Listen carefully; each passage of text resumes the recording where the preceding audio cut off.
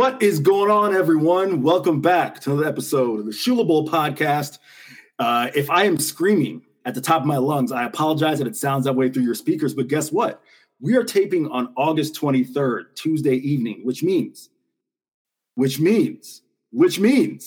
have made it through an entire college football off season. There's football this weekend. There's real life. We are so back, Eric. And he's back too. See, he's so excited. He didn't even let me get to the intro to introduce the fact that he is back.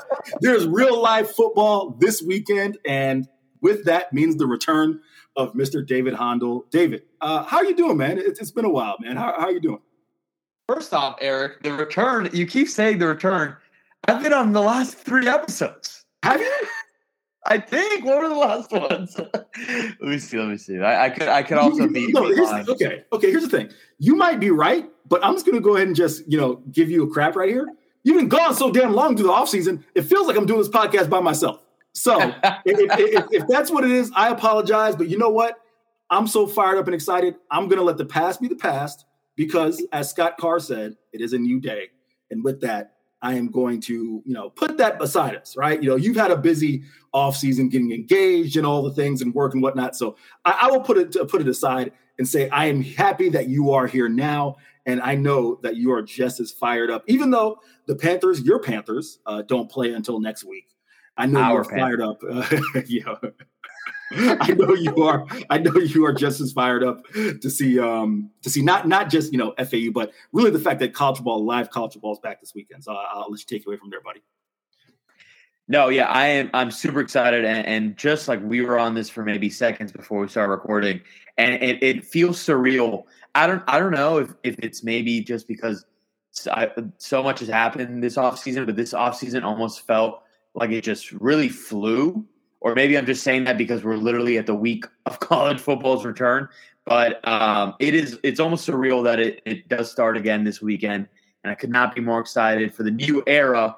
Elevate, Eric. It's time to elevate. Oh, boy.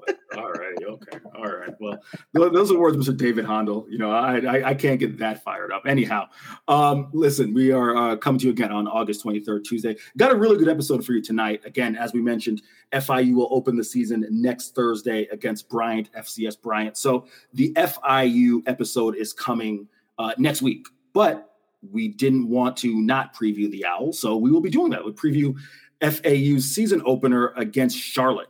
Big time game for both teams, really. I mean, we've talked about it ad nauseum throughout the offseason. FAU definitely looking to start fast this season. One of the things that, really kind of plagued them, it was really stop and start last year and what ended up being a rather disappointing season for Willie Taggart and the Owls. We just had him on the Underdog Dynasty podcast, and we tried to talk a little bit about the UCF game coming in and some of the other bigger contests, I said in air quotes, bigger contests that they have, but Willie Taggart was focused week 0 against Charlotte, a team that also has a lot riding on this game as well. So we got 2 special guests, Mr. Kevin Fielder from Owls 247, and then also the beat writer for the Charlotte 49ers, Mr. Hunter Bailey of the Charlotte Observer. So we'll get to them in a second, but wanted to, let David and I kind of chime in on a couple things before we toss the interview. David, you've talked about how fired up you are for football season. Do want to ask you this as far as the FIU side of things. We are less than a week away. Does it feel like a new era? I mean, I know we've seen some things on social media that were different. The new uniforms. Have we opined on the new uniforms, David, on this podcast? I actually don't think we have. I know you spoke to it with Jonathan. I wasn't. When we spoke, I haven't talked about it. I love them. I truly love. I love the new look of these unis. Initially, I was a bit off on the Panther on the sleeve, but I've grown to love it, and I think I'm a sucker for like all white unis. I think they look sick, like all white, all black unis, like those. Anytime we get any of those variations, I'm all for it. But no, I like the new look. It goes with the new era, and yeah, I can't wait to see them showcased a little over a week from today.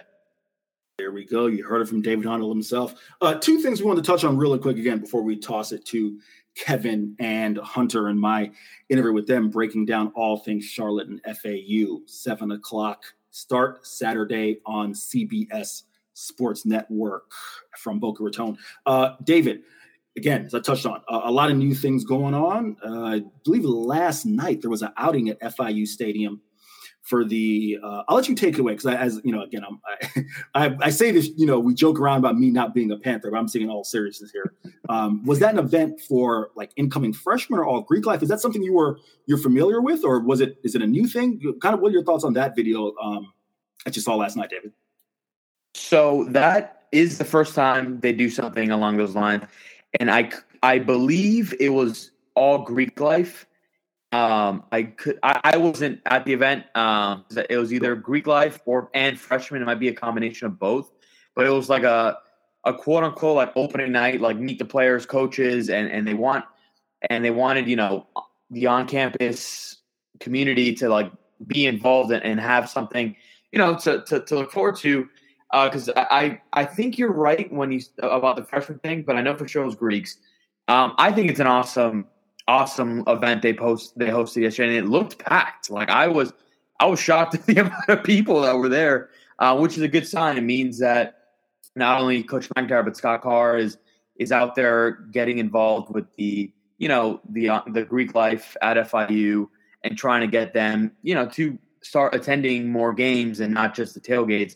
And I think they're also quote unquote fixing the tailgates, because the last couple of years there have been a few complaints really of what they've done there. And I think they're doing a good job in trying to make it more exciting. And I know we've mentioned a few times of how they're trying to make this not only just a game, but really an event. And I think that event last night is kind of one step forward to like start integrating students into, listen, like we're going to start hosting cool things like this that, you'll get the chance to meet the coach and the players. And now you have an idea of who you're going to be rooting for on Saturdays. And I think it's just a really cool thing that definitely, besides like the spring games, I don't think there were any events like that were hosted prior to the season to get, excitement built up. So yeah, I think it's an awesome move by Coach McIntyre and Scott Carr. And I think that it went well because it was absolutely slammed. And there was a video posted today. I know that social media team is working hard, and there's something else we'll talk about a little later on. But yeah, man, that is a step in the right direction and a really good sign. And hopefully those people turn out next week for the home opener.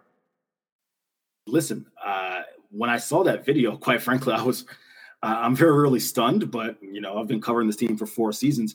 I don't think I've ever seen what appeared to be, because again, I wasn't there, so I don't know the number, but what appeared to be that many students at a game. So that's why I had to kind of get 100%. Eric, I haven't seen that many students at the stadium outside of a graduation since like the DY days. There you go. So take it from David. Don't take it from me. Go ahead, Dave. Yeah, and even like and Darnell, there was definitely a jump during Butch's time here, but if somehow all those people that were at that stadium yesterday showed up, that would be the biggest student size like audience that I've seen at the Cage in a long time. Listen, I'll say this. As I said, I haven't seen that kind of turnout, so it definitely caught me by surprise. And I tweeted from the Shule Bowl account when I saw that, hey, football game, 9-1, be there. If Scott Carr is able to get, and if it's a group effort, it's not just him, but if they're able to get 85% of those students at that game, I am making a promise here on the podcast, on air. I will, that night, that Thursday, I will get a comment from Scott about that reaction that night. Come hell or high water, I will get live reaction from Scott Carr. So stay tuned for that.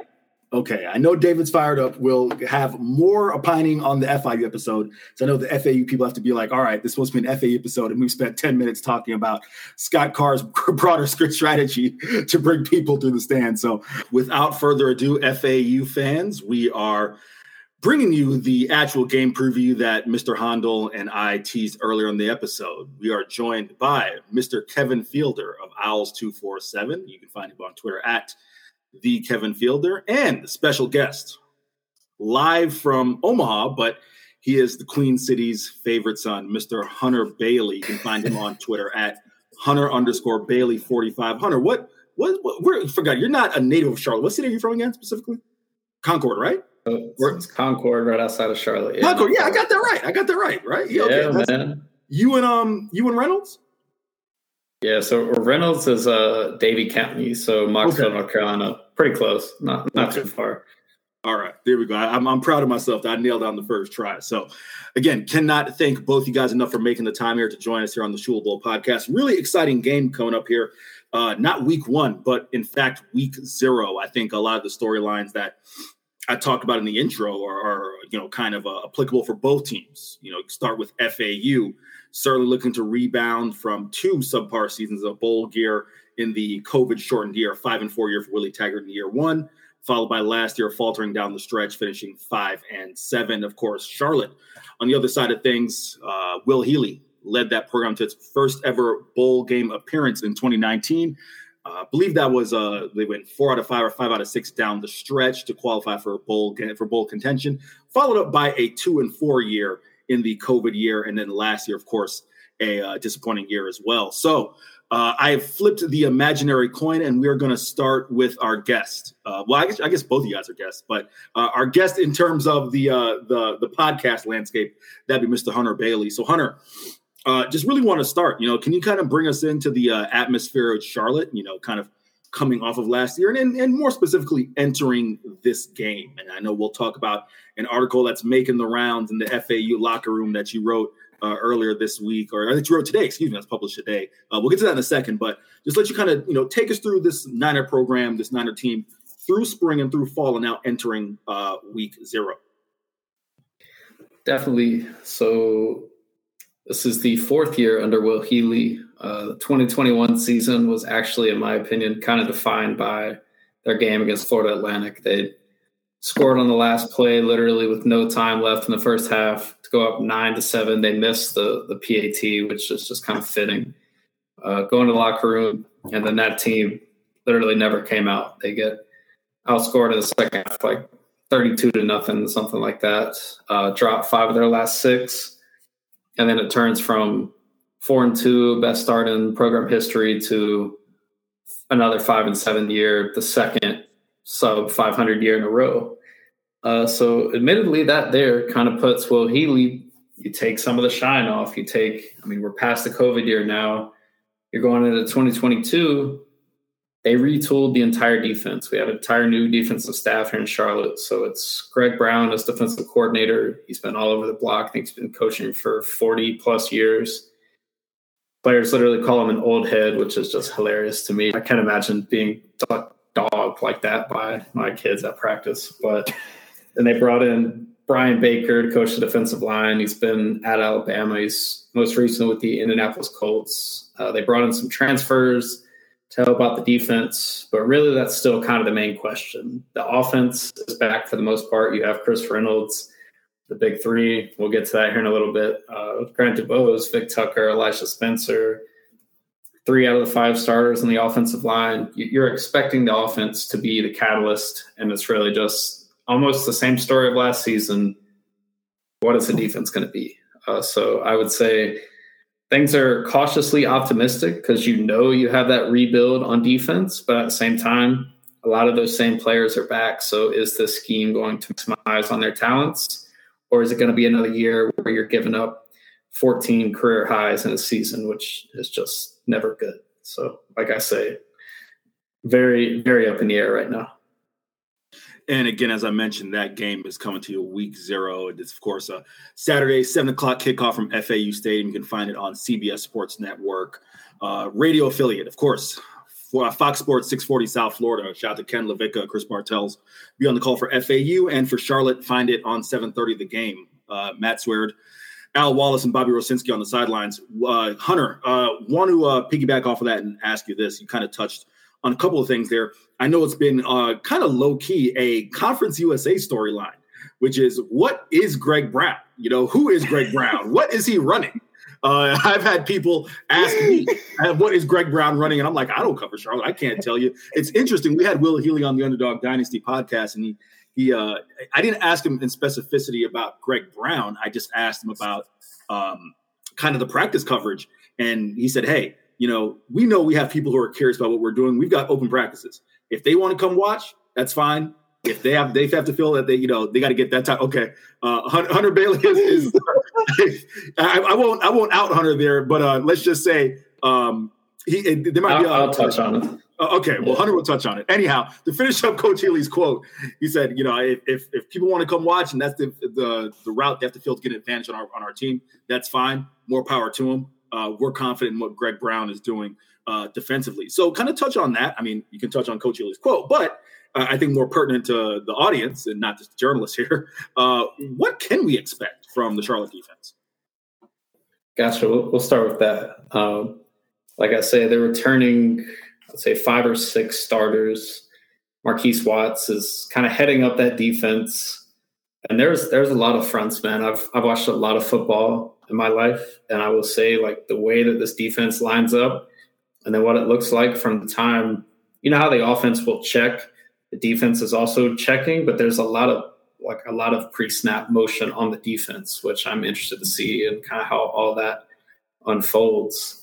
But what I will say is a ton of different looks, bare fronts, single high safety looks. Like, it looks like they're going to leave their corners out on islands, which is scary for the cornerback play that they've seen. But at the same time, they've also talked about not doing that. Not entirely sure. So I've been to, I would say, about 10 of their practices now. And even I can't exactly tell you what they're running. It's come a long way from spring ball. I remember talking to some of the players during the spring. And one of their safeties told me, like, hey, man, we have 2 coverages right now. So we're kind of still installing. So obviously they've come a long way since then. As far as the open practice, man, they started turning me away. I don't know if I said the wrong thing or what, but they told me to skedaddle. So I think I'm going to call cap on that one. But, to be determined on the defense. They have the D-line is very similar. They added Amir Sadiq from Central Michigan. They have 3 completely new linebackers. They played less than 400 snaps this past season, so that group is going to be extremely fresh. And then one of their starting corners from last season, Trey Kramer, is he had a really rough training camp. He's nowhere to be seen on the 2 deep. I assume he's still going to play just because he has so much experience, but it's kind of dicey at corner, and I would be shocked if they don't convert some receivers to corner or some safeties to corner because there's just not a ton there. So like I say, we'll see. Defense is going to be out there. Like I say, whatever they run, I'll even be surprised. So excited to go on this adventure with you guys. Couple more questions for you before we flip it to the FAU side of things. Going to stay on the defensive side of the ball. It's funny you mentioned that Trey Kramer is not on the 2 deep. That was something that I was going to point out here in a second. 2-part question, Hunter. One, how good is Marquise Watts? He's someone that's posted in the last 2 full seasons of play, has posted north of 60 tackles and I believe has 20 sacks over that time. 20 tackles for loss and I believe 14 and a half sacks. Just wrote that game preview, so those numbers are still fresh in my head. So we'll start with Marquise Watts. And the second part of that question is the secondary. We know the struggle it was for the Charlotte secondary last year. So just touch on those 2 a little bit more in depth in the secondary that you mentioned, and then also Marquise Watts. Yeah, so I'll start with Watts. How good is he? I think I've said this before. I would give him an 80 to 82 overall in like an NCAA game. I don't think he'll be in the game, but I think it really depends. I mean, you saw his best season come with the 3rd round draft pick on the opposite side, Alex Highsmith. Highsmith was seeing a lot of those double teams. He had one-on-ones. He brought in 9.5 sacks. They were one of the best duos in Conference USA. But really, since then, he's been the only dude, I'll say, on the defensive line. They had Tyreek Harris. He dealt with some injuries late in his career. But adding Amir Sadiq, it's crazy because Amir Sadiq actually played 250 less snaps than Watts last year and was equally as productive.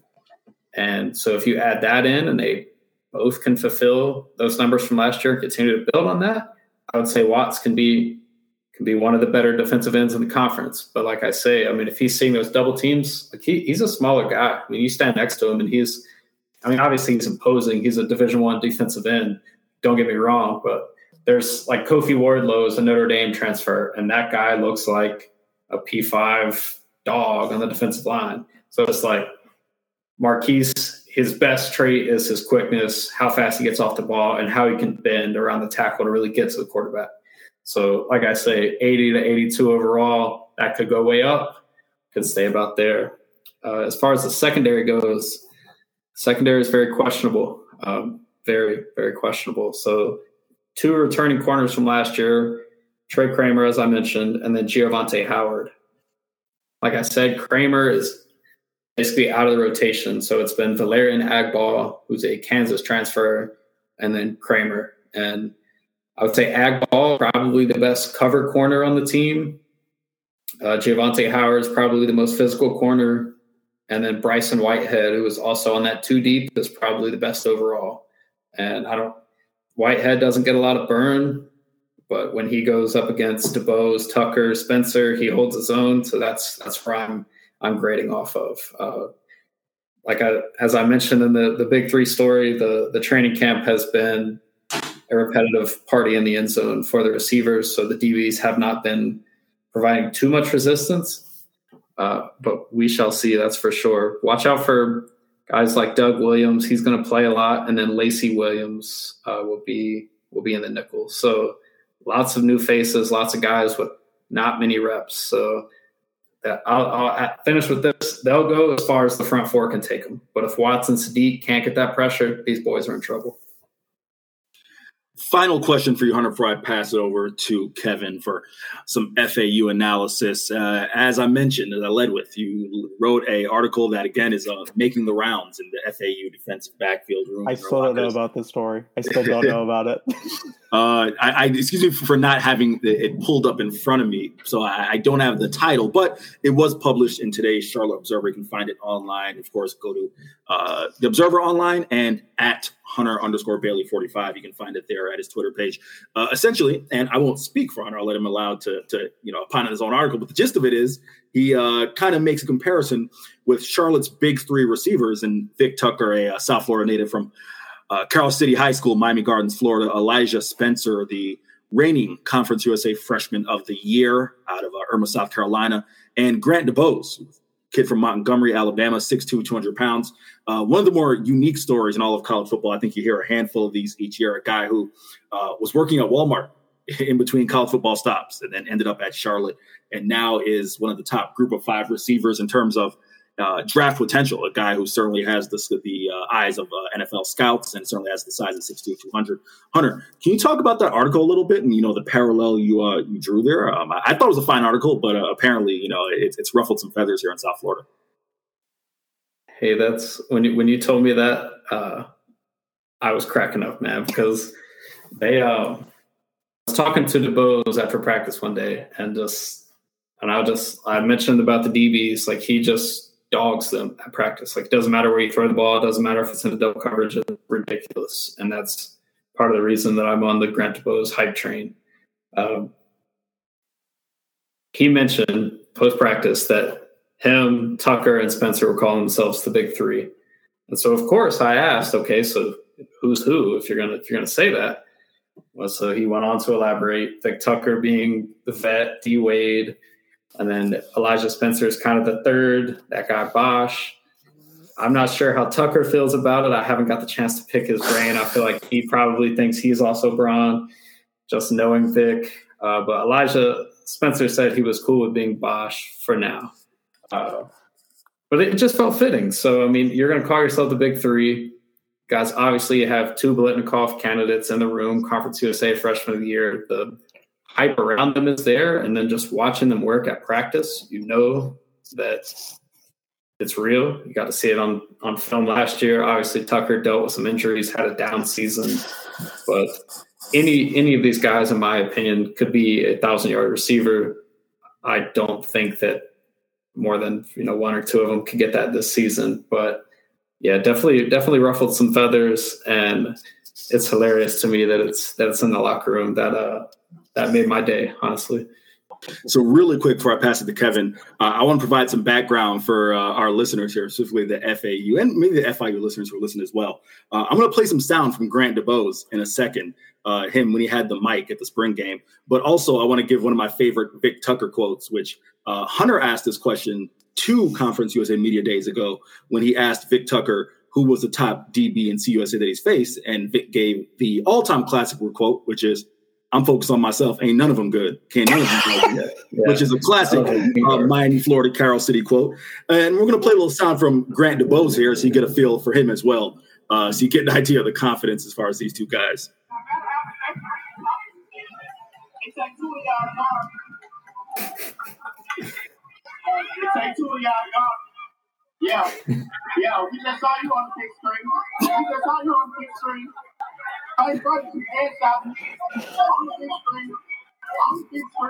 I will link that. We'll probably have David soup up that audio a little bit so we can get it a little more enhanced. But I will link that in the podcast. That's Grant DuBose. Will Healy actually gave a mic, and his explanation. I know Hunter was there, so I'm Pine as well. But Will Healy said his explanation was, sometimes the spring game can get a little boring, so why not spice it up a little bit? But he did say he probably would have taken the mic away from Grant a little bit quicker than he did. Hunter, thoughts on that before I pass to Kevin? So Grant, the first practice that I got to this offseason, I guess probably a couple months ago, it was just 7-on-7 work, and he goes up, one hand catches over 2 guys, and then immediately runs over. I'm standing with Healy, immediately runs over. I couldn't tell if he was talking to me, coach, or both of us, and just goes, "The defense, they have to celebrate their plays because they don't make any." And I was just like, damn, like he's telling them in the game, it needs 2 of y'all to guard me. And I mean, he's not wrong. I'm not gonna say that, but no, he's definitely the confidence grew. I mean, when you guys should check out the interview post the Duke game when he really broke onto the scene. You could just see like the humble guy, like, okay, I haven't been here before. This is crazy. To it's blown up. But what I will say with it is like his work ethic has blown up. He's been all over the field. Coaches have raved about him in the film room, bringing guys to the side for extra work. So he's definitely talking the talk, and this is a big season in terms of if he's going to walk the walk alongside that. But we shall see. All right, passing over to the pride of Lake Worth, Florida, Mr. Kevin Fielder. Kevin, why don't you go ahead and take us through? I mean, obviously, we've talked a lot of FAU on this podcast in the offseason, but you are there on the ground every day. As a matter of fact, you were at campus all day, as you mentioned earlier in this podcast. So just brings up the speed as far as, not necessarily the Owls offseason, but kind of where they are this week entering Saturday's game. I think it's abundantly clear that there's this new kind of excitement around FAU's team. And, I think it may very well be when you finish 5-7 like you did last year and lose the last 4 games.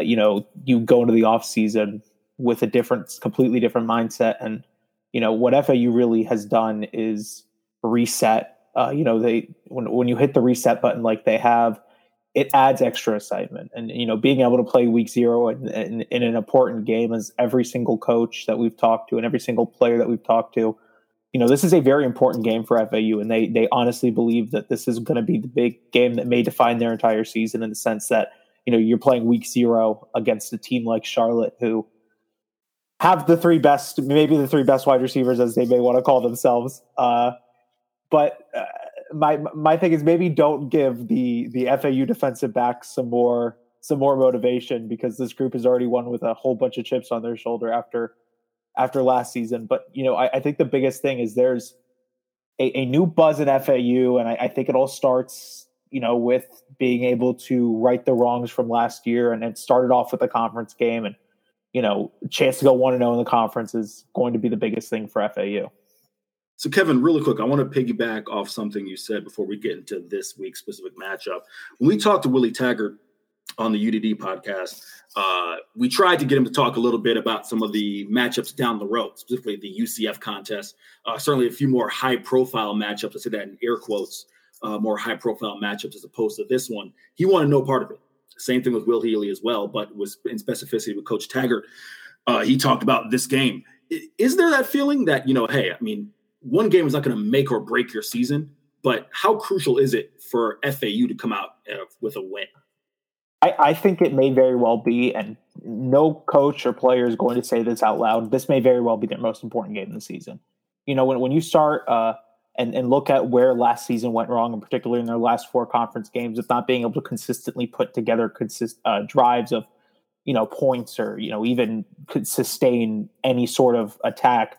This is a chance for FAU to come out there against a conference opponent, one that may very well be at the top of Conference USA or around the top, or I think there's a lot of question marks in Charlotte, but in the case of FAU, this is their chance to right every wrong and show fans and show doubters that this is a team that needs to be worried about. And there hasn't been a chance all off season to do that. So for them, it's a chance to put together a really good performance against a conference opponent. And something that Willie Taggart talked about since he's gotten to FAU is we have to win our conference games. Those out of conference games are good to win. They can provide momentum, but nothing will matter if we don't win those conference games. And it was something that he talked about last year after they lost to Air Force in a very weird game for FAU. But after they lost it, the message was clear. We've got 6 or 7 conference games left. We got to win those. So for FAU, we got a conference game to start the year. We have to find a way to win it, and they have to find a way to, sustain something on both sides of the ball and not be so inconsistent. Kevin, I had planned when doing my prep for this podcast to really kind of hone in on the offense, but the initial FAU 2 Deep was released shortly before we started taping. I'm just going to ask you point blank, in your opinion, why are there so many oars? Because I thought that this would be a unit that was pretty solid. So I'll let you opine and take away from there.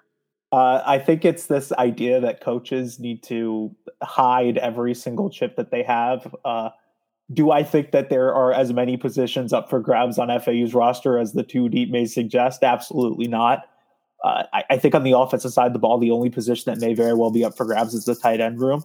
I think the rest of it is sort of figured out. On the defensive side, you have a little bit more in terms of the front 7 that needs to be figured out, particularly on the defensive line. But I was initially shocked by the amount of oars too. I thought that we would have some sort of explanation about who is going to start at any single one of the positions on the football field, except for quarterback. And frankly, we don't have any clarification outside of who's starting at quarterback. And I really don't know why they decided to just use the word "or" so liberally. I mean, it was pretty insane when I first looked at it. While we're here on the defensive side, Kevin, let's go to the secondary, because as Hunter talked about, that's going to be a very crucial matchup. And one of the things that I think, as high as I am on this FAU secondary, one of the things that is kind of easy to forget is it's not the biggest secondary in the world. I mean, Smoke Mungin's the kid from here in Tampa, who I know is listed at 5'9", probably closer to 5'8", $170. Even TJ Young stood next to him at media days. TJ Young was listed at 5'11". I think we're probably close at 5'10", 5'11" range. Yeah. But overall, again, a very talented secondary, but a smaller secondary. And you look at all the players for Charlotte. While I don't think Vic is at 6 foot, I'll let Hunter say yeah or nay on that. But I do think Grant DeBose and Elijah Spencer are a little bit closer to their listed heights. So let's talk about that a little bit. Maybe some of the challenge they may have in guarding some of the bigger wideouts. And Taylor Thompson as well, the tight end.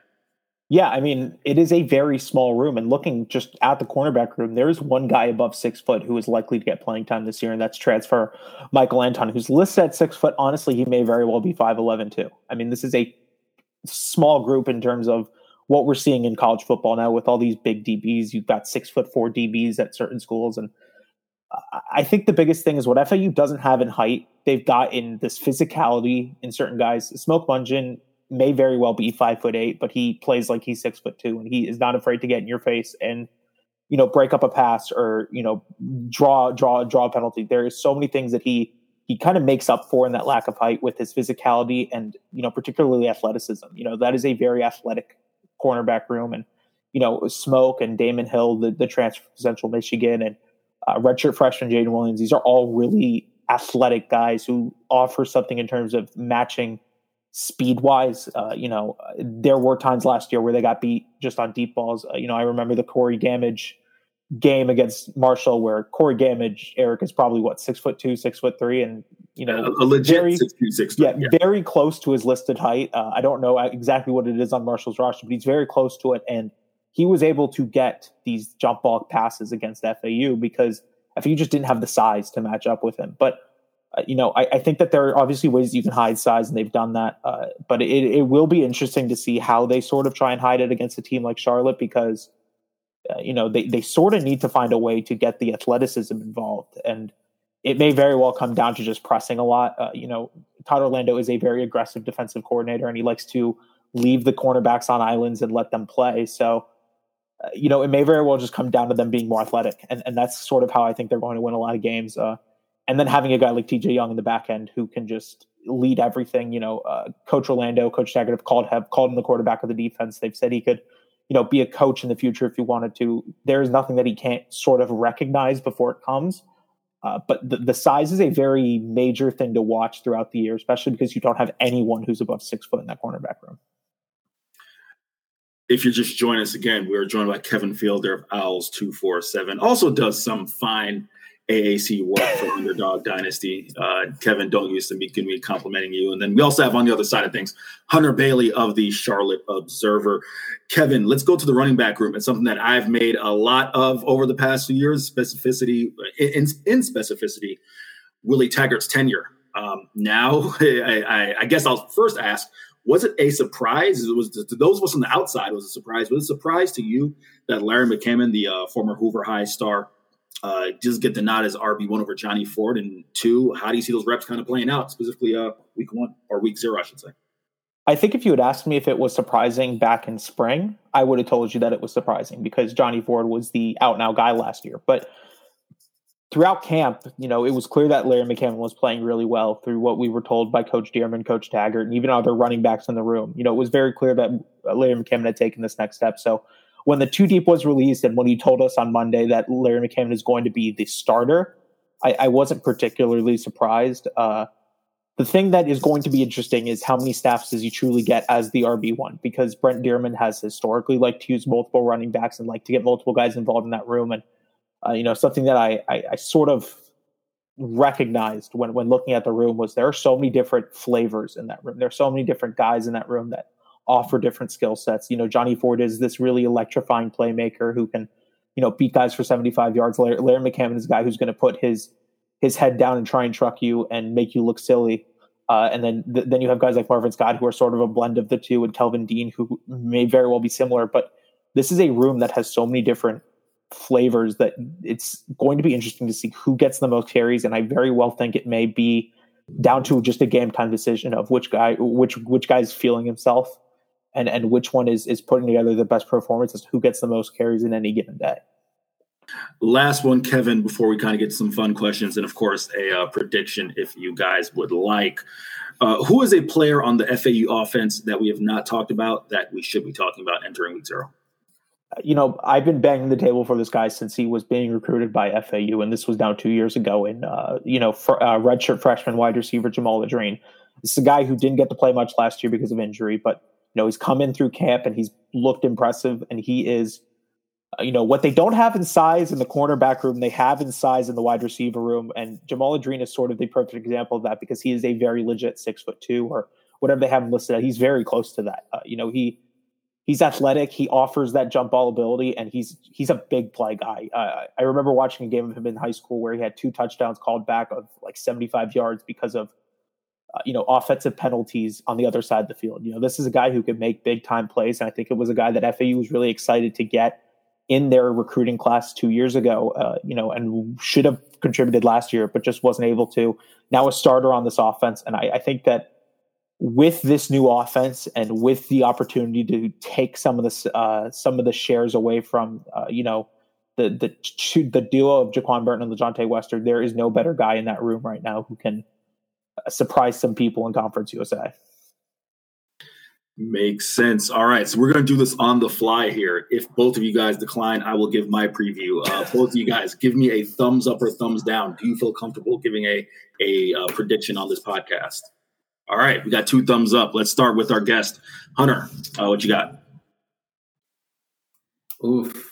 I'm going to say it's going to be really high scoring. I think both defenses are kind of up in the air. We talked about the oars on FAU's defense. You guys should really check out the oars on Charlotte's defense. It's every single position. They have two starters. They have two starters that are named, and it's the defensive ends. Everyone else is an or, literally.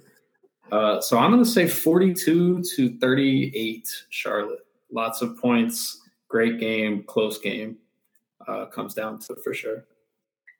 All right, Kevin, it's on you. I think if everything we're hearing out of FAU, and obviously every coach is going to say they like their depth, and every coach is going to like where they are at week 0. I think this is a different FAU team, and I well and truly want to think that the struggles of last year was behind them, and I think that they show this week that this is a different FAU team, and I think that they beat Charlotte. I think it'll be a close game. I think it'll be high scoring, not as high scoring as Hunter had with the team going into the 40s, but I think it'll be 33-24 FAU, and I think that you're going to see this new offense look like a consistent college football offense, which they've been lacking for the last 2 years. I will add the reason the score is so high is I think Charlotte's best chance, or at least it has been, is to win in shootouts. That is very true. So it's pretty much just like FAU might as well score 5 touchdowns, but we'll see.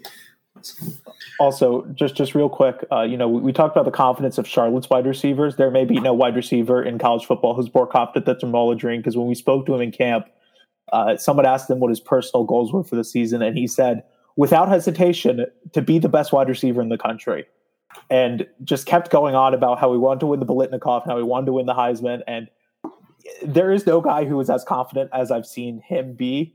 For a guy who did not get to play much last year, but also I just love confidence out of wide receivers, because I think it makes the difference sometimes.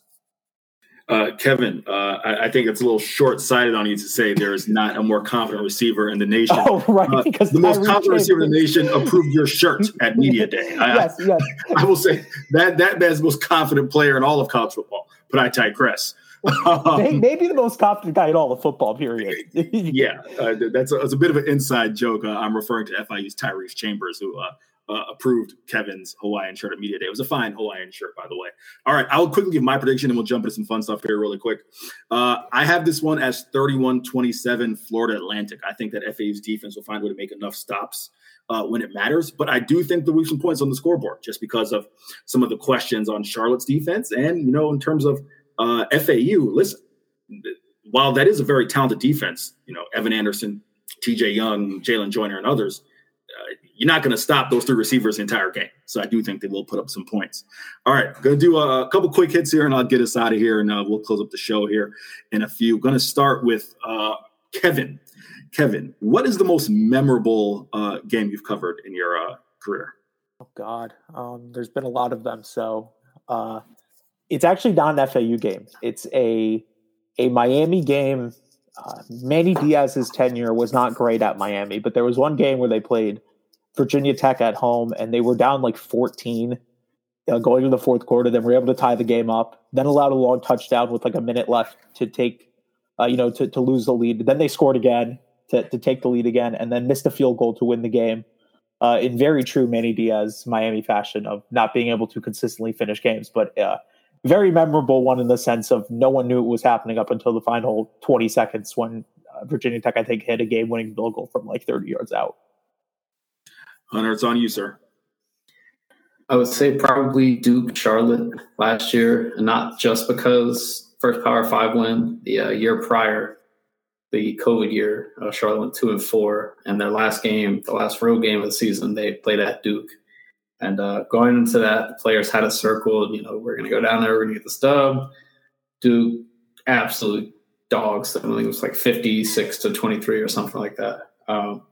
So then really you go into the offseason with that taste in your mouth. And then coming out in that game, I can't even remember his name. I'm blanking on that running back, but he runs for 255 yards. Mateo Durant. That's his name. Yeah, back and forth. Literally, I think it was 3 lead changes in the past. Or in the last 2 minutes. That was the Grant DeBoe's breakout game. And then Charlotte gets that Power 5 win. It was also like the loudest experience at Jerry Richardson Stadium that I've had. So it was definitely a lot of fun. Kevin answered this question on a UDD podcast. I'm going to come with a different question for him. Hunter, most awkward press conference? It was actually after the FAU game last year. Nobody. Okay, so there were probably, I would say, between 7 and 10 media members in the room. Nobody said a word. Healy walked in and he was like, "I'm good. Like, let me have it." Nobody says anything. And I asked. There were 5 questions I asked, and I asked every single one. No one said anything, and he was literally just sitting there, like the quote that I remember the most from it was talking about how Willie Taggart had the keys to his heart in his hands on the sideline during the game. And when he said that, I was like, I'm not going to ask any more questions. I'm going to let this one go. So, yeah, probably that. Real quick, before I pass it to Kevin, that's always awkward. I've been in that scenario before. Hunter, so you weren't there at Media Days. We kind of lived that in a sense. That Kevin can vouch for this. When each team went up there, there was kind of a hesitation. I mean, I didn't go to some of I didn't go to all. I didn't go to UTSA or Charlotte's room, but there was kind of a hesitation for the questions to get started. And Kevin, did you notice this? Where it was kind of incumbent upon each team's representative beat writer was there to kind of start the questioning. Yeah. And that was kind of awkward. It's like starting the question for FIU. And, they brought Tyrese and Donovan and Mac. And I was like, all right, I guess I'll kick it off here. I'm going to ask these same questions in 3 days, but sure. So, yeah. The only one that was interestingly not like that was Will Healy. And I think that's because he came in and just started talking. And when Will Healy just starts talking, everyone just sort of starts laughing.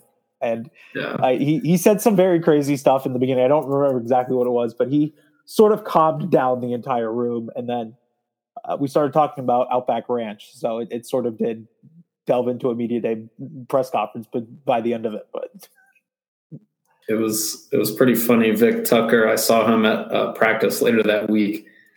And I tuned in via Zoom and asked a couple questions, and he heard them say question from Hunter Bailey, and he said he was cracking up. He was like, "Hunter's going to get his questions, you know that." I was like, "Man, this is job. It's media day, of course." All right, the final round for both of you guys. Start with Kevin. Kevin, I need a top 5 artists in the game right now. Who you got? In no order. Let's be clear. In no order. If I say this is in order or of any kind, I'll get ratioed for days. Really quick, because I'm the host of this podcast. One of y'all say Rod Wave. I'm in this podcast right now. He is not in my top 5. I think he's very good. He's not in my top 5. Top 5 is probably Kendrick still, even if the last album was not amazing. I think it's got to be Lil Baby with the stuff he's released in the past. Oh God, you're really putting me on the spot here. I've been really in on a new rapper, Chris Patrick. I don't know if any of you guys have heard of him. He's really good. God. Jeez. God. Give me 21 Savage and Baby Keem. There we go. All right, Hunter, you're up. All right, no order again. We'll go Mac Miller, RIP. J. Cole, you mentioned Lil Baby and Kendrick. And then we'll probably get flamed for this, but I like Billie Eilish, so I rock with her. That is surprising. I will say I did not expect Billie Eilish's name to be dropped on this, but I'll allow music, it. Man. She's good. Yeah, I'll allow it. I mean, if we're talking rappers, I would put Drake there, but like overall artists, I'm gonna throw her there. But this is Hunter. When I catch you later this year up in Charlotte, Emily is going to be roasting us for whatever our choices are. So we might as well get that out there on Front Street right now. Cannot thank these guys enough for making the time. Hunter from the West Coast, Kevin from South Florida. Appreciate y'all having me. Well, let me try this again. I appreciate you guys having on. You guys didn't have me on. I appreciate you guys having on. Again, you can find Kevin's work at the Kevin Fielder, because of course he is the Kevin Fielder. I'm the only one. The only one. The only one out there. And Mr. Hunter Bailey at Hunter_Bailey 45. He is of the Charlotte Observer. And of course, Kevin Owls 247. Hey everybody, David Hondel here, just jumping in. I do want to give another thank you to Kevin and Hunter for joining us to do that FAU Charlotte preview. Obviously, FAU is one of those teams that is kicking off the college football season this year, week 0. And man, I can't be more excited that college football is finally here. But I'm going to give you a little backstory of why I'm even recording this, is because Eric and I's initial plan was, come on, do a little intro, talk FIU for maybe 5 minutes before we hand it off to FAU.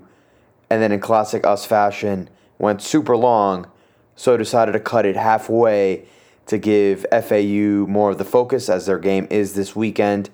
So we're going to be tacking on the second half of that quote-unquote intro right here. So enjoy the rest of it. Go ahead. Yeah, and the thing is also, and this is something that I think is super important, and I think that they're going about the right way, is that obviously FIU is a big commuter school. A lot of people from the South Florida area, they drive there. Those people usually, there's probably a smaller percentage of those who do go to the games. But for that crew to really start picking away at the commuter percentage of the students, I think that has more to do with winning. But I think what the route that they're going, which I think is the smart route, is target one, incoming freshmen, and two, those who live on campus and Greek life, like those who are already involved at FIU. They're already there a lot. Obviously, those who live there is a huge number, and that new dorm that just went up that looks incredible. Just getting those, like if you just got all the people that lived on campus, or at least 80% of them, let's even lower, like 60% of them, it would still be a huge number of fans at the game. And I think that's the fan base that I think Scott Carr is aiming for currently. And I think it's the right move. Not saying that he's not going for the rest of the school. I'm sure he wants everybody there, but I'm saying I think it's a smart move that he started with getting those people that are already involved, those people that live on campus, and those incoming freshmen, because a lot of them, they either, a lot of them are coming to Miami, they don't know, too much about FIU football. So there's an opportunity to get those that are not affiliated, that aren't born here, that are either fans of UM, UF, FSU. You're getting a new audience and you can get them excited. So I think that's an awesome strategy. And I could be, totally making it up that that's not a strategy, but from what I've seen from these events, especially this event last night, I think that is a strategy. I think it's a smart move. Yeah, David. So a lot of great things you touched on there. And again, we obviously are coming off the previous segment, in which we talked with Kevin and Hunter about FAU and Charlotte. And those are two programs that really have established student fan bases, right? But FIU is still establishing theirs. So I think all of the points there you made are really spot on and succinct. And even, myself, as someone who, came from a university in which the one thing you never had to question was student attendance. And it was all the things that you touched on right there is really what drove it. You could make the same argument about a commuter school, FIU and UCF. Now, UCF has much more student living within a general 5-6 mile radius than FIU does, which is still kind of getting off the ground. But still, I think your overall point is well made there. So we do want to touch on one last thing before we close up this episode, David. Live reaction. Again, we started this episode by talking about how fired up we were for the return of college football and some of the new things that FIU is doing before we toss to the preview with Kevin and Hunter as far as FAU and Charlotte. But FIU football actually dropped a video on Twitter tonight. A little earlier before we were taping this. And I want to get your thoughts because it's something new that caught my attention. I know I hadn't seen them do this before. So I want to get your thoughts. David, I've seen them, when they drop highlight videos, maybe they're not as, I don't want to, again, critique the old regime, right? Because the people I'm talking about here are not Pete Garcia for full disclosure. But I just want to get your thoughts on this video as far as if it seems like an evolution or a change or an upgrade of what you've seen in the past. And what caught my attention was the music choice. That was something that I hadn't seen in my time covering FIU. So let's get the live reaction, David. All right, let's do this. I'm about to play right now.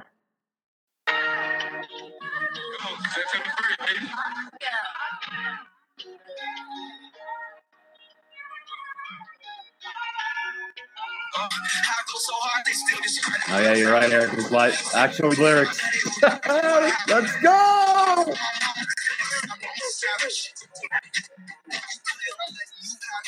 Oh man. Oh, Eric. Eric, you don't understand. If you can see me right now, I'm jumping.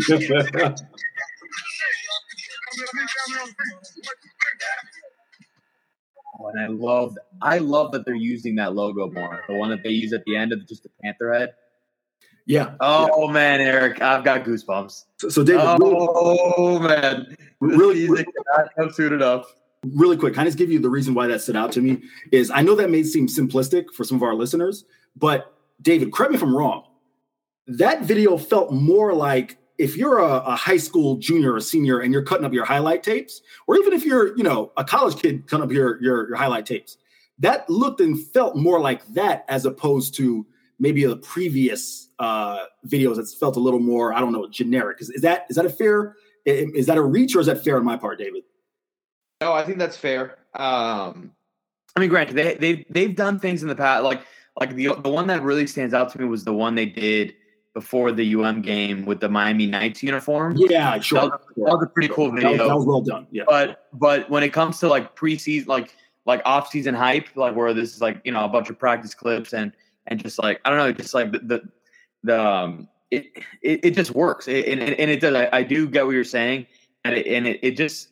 And it might not be, but it feels like more effort been put into it to like add a different sense of, I don't know, kind of like swagger to it. And it was a cool video. I mean, and it's something that they're definitely doing a lot more because I don't think I've seen the FIU account post as much as they have done this offseason, at least within the last couple of months. So I think it's really cool. And they've utilized like a lot of cool graphics. Like even when they announced the captains today, they had a cool graphic to go along with it. So I think they're doing a lot of cool things there. And as someone who literally works in marketing, it's something cool to see as like the nerdy marketing guy. It's pretty cool to see, and this is definitely something like, dude, if I was still in college, I'm pumped up right now and I'm out of college. But if I'm like an incoming freshman or like, I'm like a high school kid, this stuff pumps me up. Like that was a cool video, and it was well done.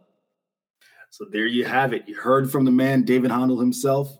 He is a fan of the new direction, and the next episode that we will do will be the start of the new era, our Bryant FIU preview that will be coming next week. So again, I want to thank you guys for listening. Thank you to Kevin Fielder of Owls 247. Thank you to Hunter Bailey of the Charlotte Observer for joining us, and thank you mostly. FIU fans who listen to this, FAU fans, again, I feel the need to make this declaration every podcast.